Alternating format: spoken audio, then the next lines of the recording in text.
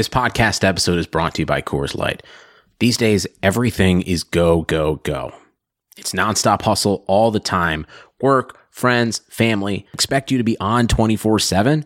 Well, sometimes you just need to reach for a Coors Light because it's made to chill. Coors Light is cold lagered, cold filtered, and cold packaged. It's as crisp and refreshing as the Colorado Rockies. It is literally made to chill. Coors Light is the one I choose when I need to unwind. So when you want to hit reset, reach for the beer that's made to chill. Get Coors Light in the new look delivered straight to your door with Drizzly or Instacart. Celebrate responsibly. Coors Brewing Company, Golden, Colorado.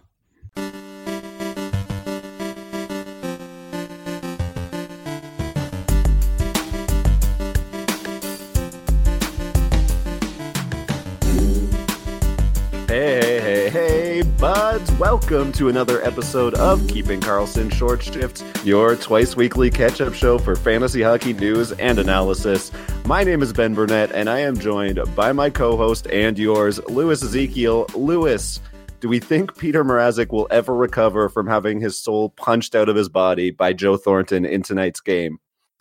I mean, he came back and was great in the shootout, so I hope that maybe lack of a soul is really what he needs to be successful. You know, they always say when you hit that dagger three that you have no conscience in basketball. Maybe that's what we'll get from Mrazek from this point on. I love to hear it because Mrazek has been terrible, and I own him in a couple spots where I'm just kind of like, I've been good enough to not need to drop him. I think we have him in our podcast league, and I'd love to see him turn it around to make it worth all of the waiting that we've done so far. Yeah, I had my eye on Reimer because Mrazek was performing so poorly, but I ended up going with someone that we're going to talk about quite soon instead. And with Mrazek's performance today, I'm pretty glad I had that choice. Awesome. Folks, as I mentioned, Louis and I come to you twice every single week on Tuesday and Thursday evening, Wednesday or Friday mornings, if that's how you choose to listen on your morning commute, bringing you about a 30-minute episode of fantasy hockey content. On Saturdays, you can join us on the Keeping Karlsson patron-only Facebook group by signing up to become a patron of Keeping Karlsson at keepingkarlsson.com/patron. If you join us, we have been doing these weekly Saturday morning streams over a bowl of cereal or a mug of coffee. It's been myself hosting each week, but this week we have a very special surprise. Host of the Stream Scheme, Dave Betton, and friend of mine and Lewis's, Jade Bettine, will be doing a cousin cast. I am so excited to listen. Lewis, how about you? Yeah, it's going to be really excellent. You've got two big personalities there who are always very entertaining. You guys sound like you've been having a blast on those Saturday morning streams, just kind of very laid back, taking questions as they come, and it seems like the patrons are enjoying them too. So really looking forward to listening on Saturday. Yeah, I will admit that is the highlight of my week so far, is doing those Saturday morning streams. It's super fun, and all you need to do to join is to become a patron of Keeping Karlsson. Folks, we're going to start off with some headlines, and we have to start with the goalie controversy brewing in Pittsburgh. On Wednesday night, Tristan Jarry posted a 28-save shutout against the Blues, the same team that had lit up Matt Murray for 5 goals on 27 shots last week. Is there any reason to think that Matt Murray's job could be in danger in Pittsburgh? It's a two-part answer here. Murray is certainly in trouble right now in the short term. I think it's safe to call him Pittsburgh's 1B goalie at this time. This is a pattern that we've seen before, but it does seem a little maybe more grim than usual this year.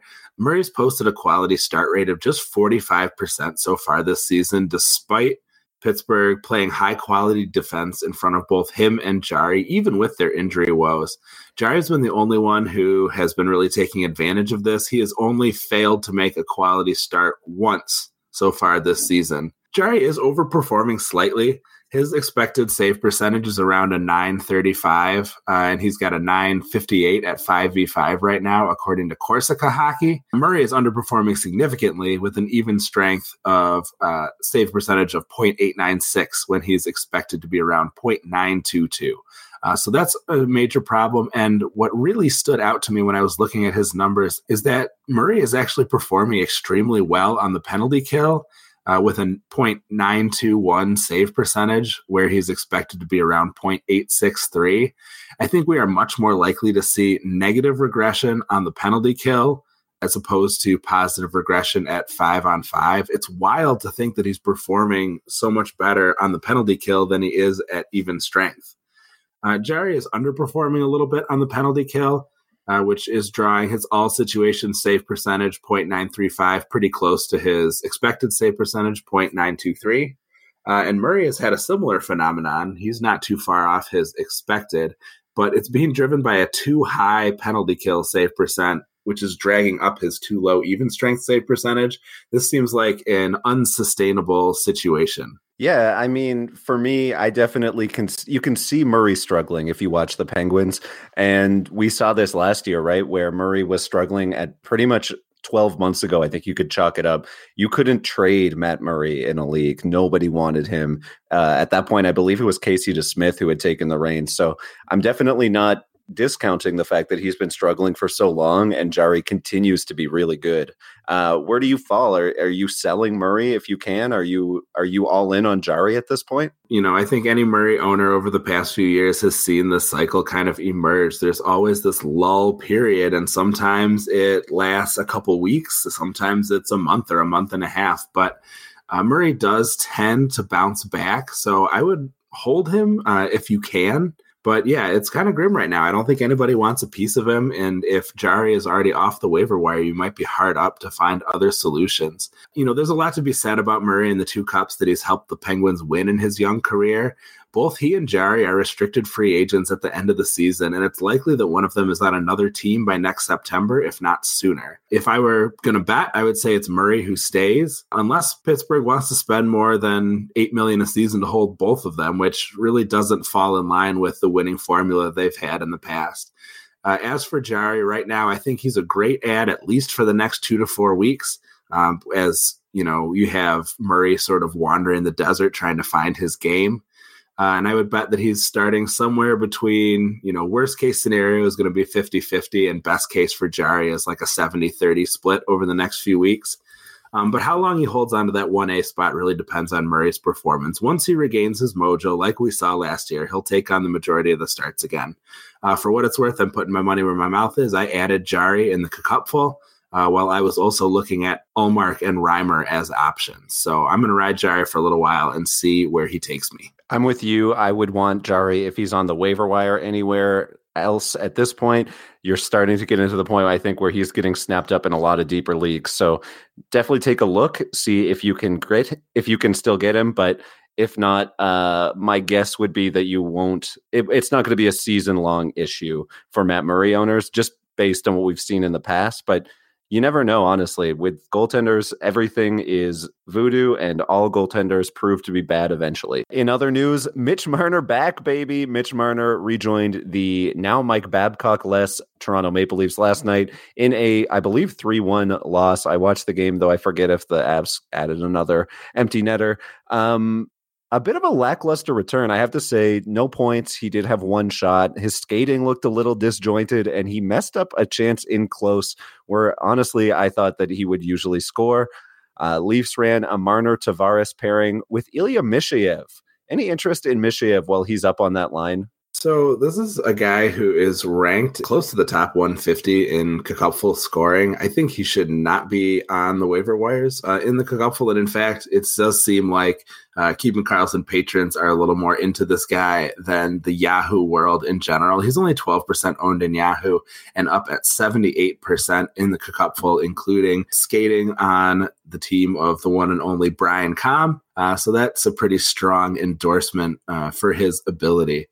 You know, I think those as long as those wingers are moving up and down alongside Tavares and Matthews, I think anybody who's in those spots is appealing, especially if they're getting any amount of power play time. Yeah, unfortunately for Mikheyev, that is not the case, but maybe we'll start to see that as the season moves along. I'm not really sure, but it's very nice to get Mitch Marner back in the interim. Something I thought was interesting was Keefe ran a Nylander, Matthews, Marner line out there for a few shifts towards the end of a couple of periods. I'd be curious to see if we'll get any more of that moving forward. I do think John Tavares has proven in Long Island that he is more than capable of carrying his own line. So I wouldn't be necessarily opposed. I wouldn't mind seeing that big three of the Leafs young players get a chance together. Yeah, I think that could be very exciting for Leafs fans and for the fantasy hockey world in general. Finally, we're going to talk about Boston, because you're not allowed legally to talk about the Leafs without then following it up by talking about the Boston Bruins. Sorry, Leafs Nation, that they just own you at this point. Thursday night marked the 6th straight game missed for Patrice Bergeron. I remember seeing a tweet about this from Chris Wassel when they announced that Bergeron was going to miss the Thanksgiving week road trip. And the thought was, at that point, load management on a short week. But I'm getting a little gun shy about a 34-year-old who absolutely cannot get healthy this year. What can we do with Patrice while we wait to find out what's going on? And I mean, obviously we have to be waiting, right? It's way too early to cut bait on a guy who's been a point per game guy for the last few years. Patrice Bergeron is for sure undroppable. That top line and top power play in Boston is so potent and so effective. You see people tripping all over themselves to grab whoever is filling in for Patrice to hope that they can capture some of that magic that he always has when he's in there. So yes, you've got to hold on, find space in your injured reserve. If you don't have injured reserve, I think you got to limp along with him, waiting for him to recover, or find somebody that you can get rid of before him, because you simply can't get rid of this guy. Lewis, if I offered you a bet between Patrice Bergeron and Evgeny Malkin, who was more likely to miss the most games heading into a fresh new season, who would you have bet on? I suppose if given the choice, I will simply, it looks like a coin flip to me. I'll put my money on the older player and I would take Bergeron. Maybe I am simply getting some recency bias since Bergeron is out and Malkin is taking the entire Penguins team on his back right now in Crosby's absence. So he's got kind of the opposite thing going on for him right now. But I suppose I would have put it on Bergeron. I think I agree, and I actually think that that's where the safer money is. He's missed 17 and 18 games in back-to-back years heading into this one, and now he's already missed 8 into this short season.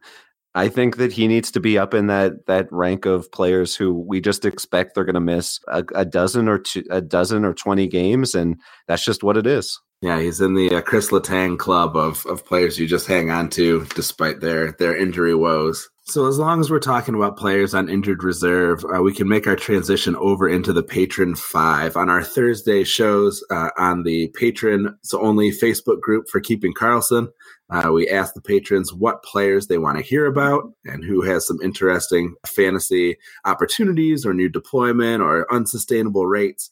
So we check them out and deep dive each of these players. If you would like to participate and get to hear your nominations for the Patron 5 on the Friday morning pod, simply head over to keepingkarlsson.com/patron and join right up.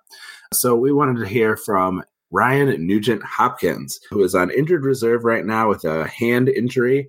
Not the kind that you really want to have. That is the type of injury that can sometimes linger or be re-aggravated pretty easily.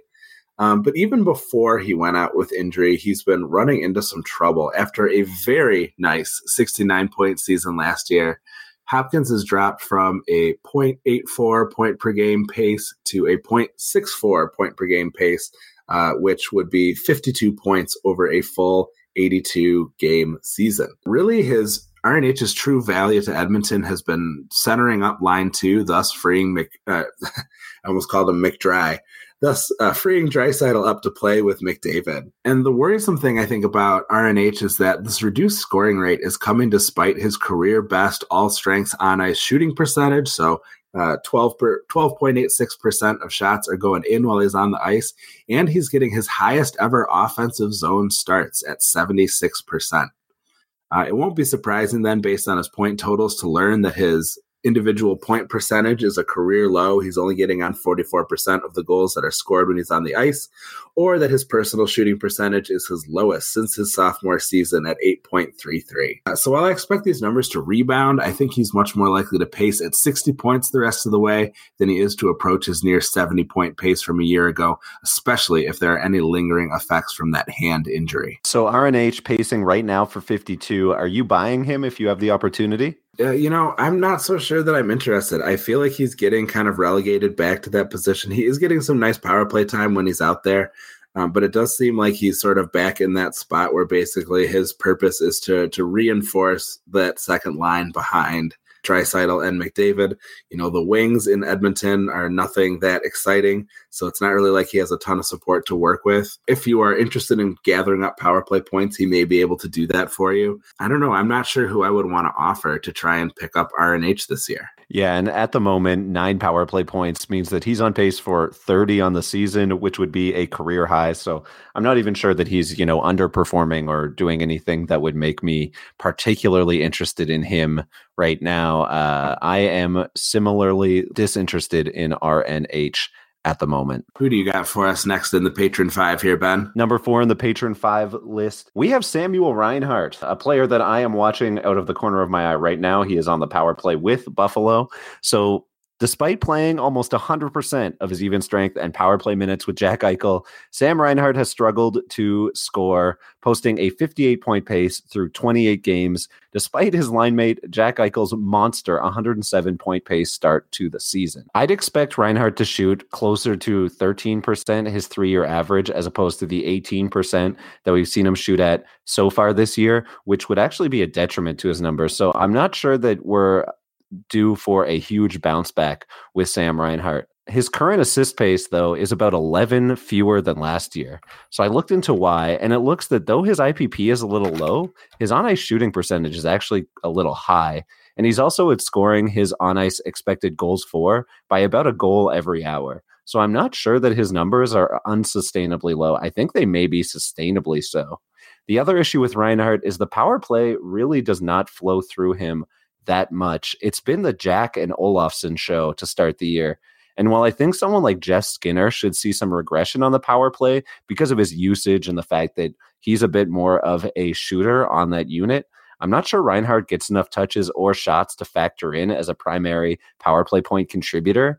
I think he's firmly in that 15 to 18 power play points per year tier, as opposed to those elite players who can ritually post 25 or 30 points on the man advantage. So I think it's possible last year's 65-point pace was the anomaly, and this year's high 50 or 60-point pace is a more likely outcome. Yeah, a lot of similarities, it sounds like, between our number 5 and number 4 players on the Patron 5 here.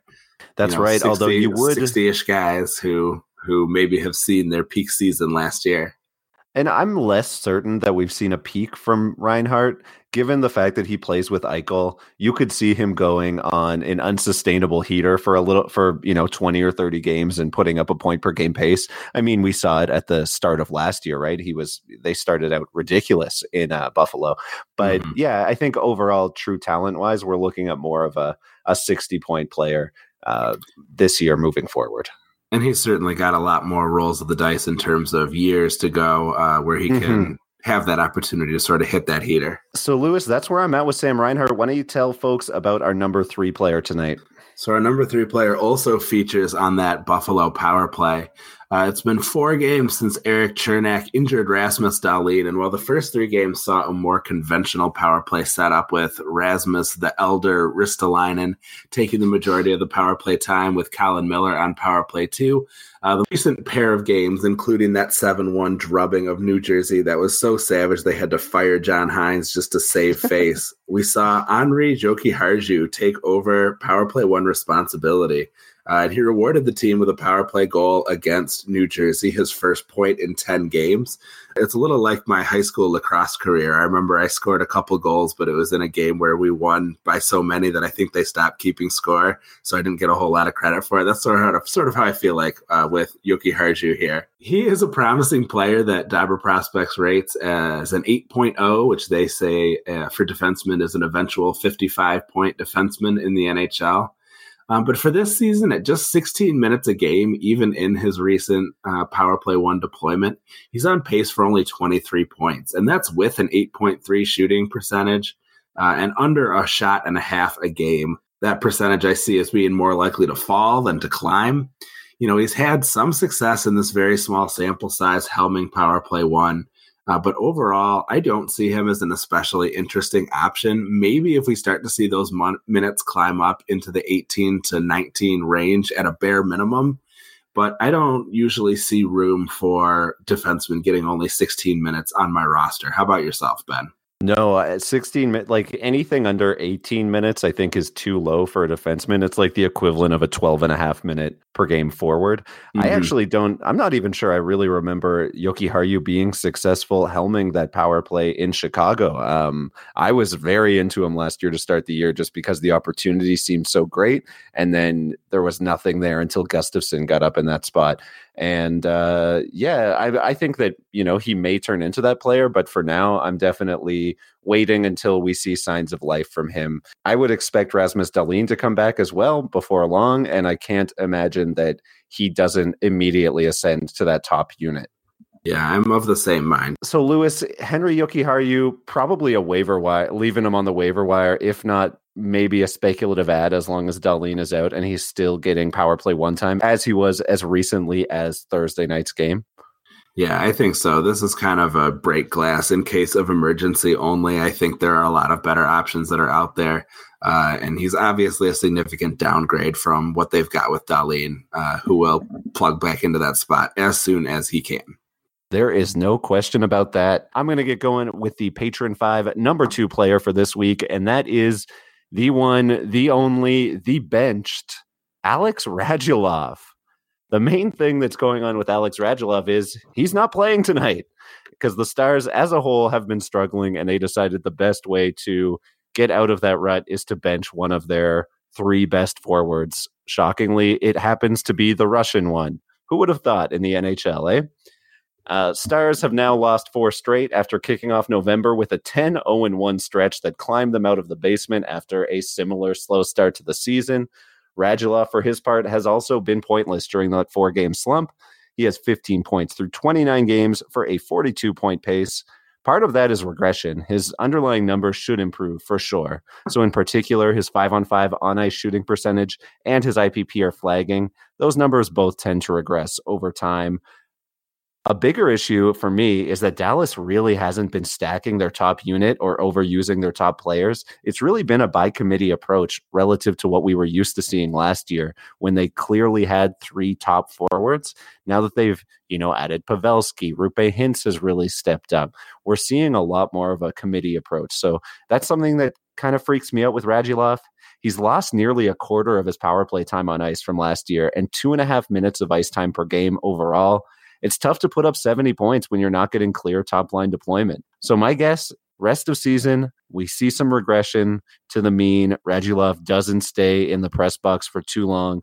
I think we see a 60 to 65-point player rest of the season. He's not droppable in deep leagues. If he winds up on my Cupful wire tomorrow, I'm probably dropping my entire fab on him. But right now, I'm adjusting my expectations until we see more of an effort to give him better deployment. Does that sound right to you, Lewis? Yeah, it's really been kind of interesting looking at some of these Dallas players. It almost seems like the offseason was subtraction by addition in a way. Obviously, they had that really nice run, but they're just so streaky right now. It seems that there are times when they can't quite get out of their own way on offense.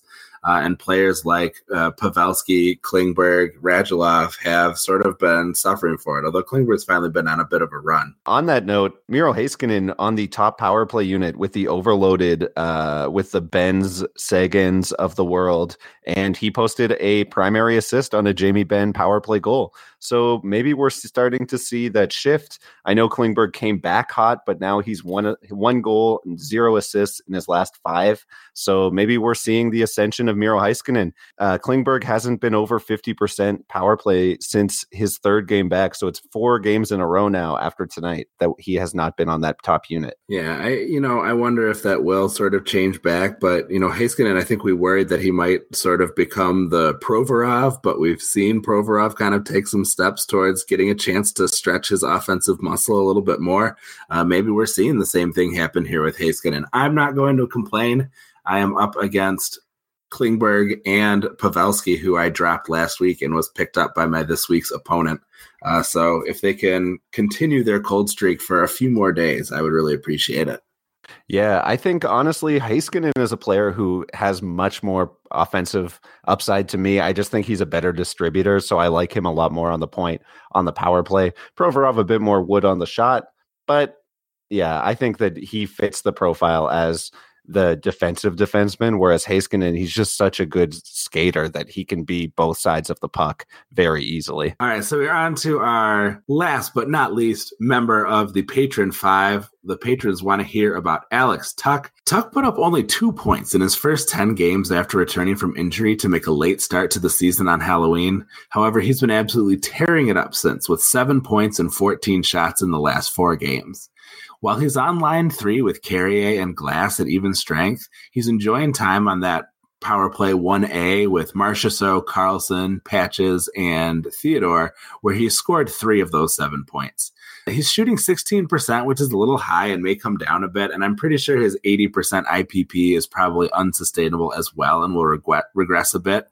But that being said, his on-ice shooting percentage is normal, and he's getting great deployment. Nearly 80% of his zone starts are in the offensive end. So he may come down back to earth, and certainly his slow start coming off injury shows how far above his floor he's playing right now, especially only getting, between 13 and 17 minutes a night. But there is no hotter player available at 18% in Yahoo, and as of Sunday, 56% ownership in the Cupful, although I imagine that number has changed somewhat as he's been red hot the last few games. So this is someone to pick up and certainly watch for him starting to cool off. He's a player that certainly can go for long streaks without scoring, but he is absolutely wielding the hot stick right now, and you should be all over him and ride this for as long as it lasts. I'm with you there. I would be adding Tuch in deeper leagues if he was still on the wire. I do think that 60, 65 is the absolute ceiling, so I'm not going crazy over Alex Tuch, but we've seen a lot of sit starts and a lot of ad drops on the Keeping Karlsson patron-only Facebook group, and Alex Tuch has been the answer to a lot of them for me. Just while he's been this hot, I don't see why you wouldn't ride him. I put him up with a Sam Reinhart if I'm trying to pick a sit start between the two. It would be tough for me to go Reinhart over Tuch. I mean, we did see a goal for each tonight, but that's sort of where we're at with Tuch. He's just been that hot that I'd pick him over those lower performing guys on my roster if I was forced to choose for a single game. Of course, you can always hit us up on Twitter if you do have a sit start or ad drop question. Yeah, absolutely. We love to take those questions at AVG Time on Ice. Some other useful Twitter resources for you at Keeping Karlsson and at Game Day Lines has been really useful. If you don't want to just scroll through the at Game Day Lines feed, why don't you head over to GameDayLinesTweets.com, and Elon has it all laid out really nicely for you, team by team, so you can click and see the most recent update as to those lines from the beat writers who are seeing them up close and personal. Ben, we're through the Patriot 5. I think we've hit the end of the show. A lot of fun, buddy. We absolutely have. I had an amazing time. For myself, Ben Burnett, I am signing out of here. I hope you'll join us on the Keeping Karlsson patron-only Facebook group for Saturday morning stream show with Jade and Dave. It's going to be a great time. I know I'm going to be tuned in, and I cannot wait. Thank you so much, Lewis. Why don't you sign us out of here? Yeah, my pleasure. We want to give our acknowledgments to Natural Stat Trick, Left Wing Lock, at Game Day Lines, Corsica Hockey, the Hockey Writers, and Sean Tierney at Charting Hockey on Twitter for helping us with our research today. And until we see you next time, play smart and keep your shifts short.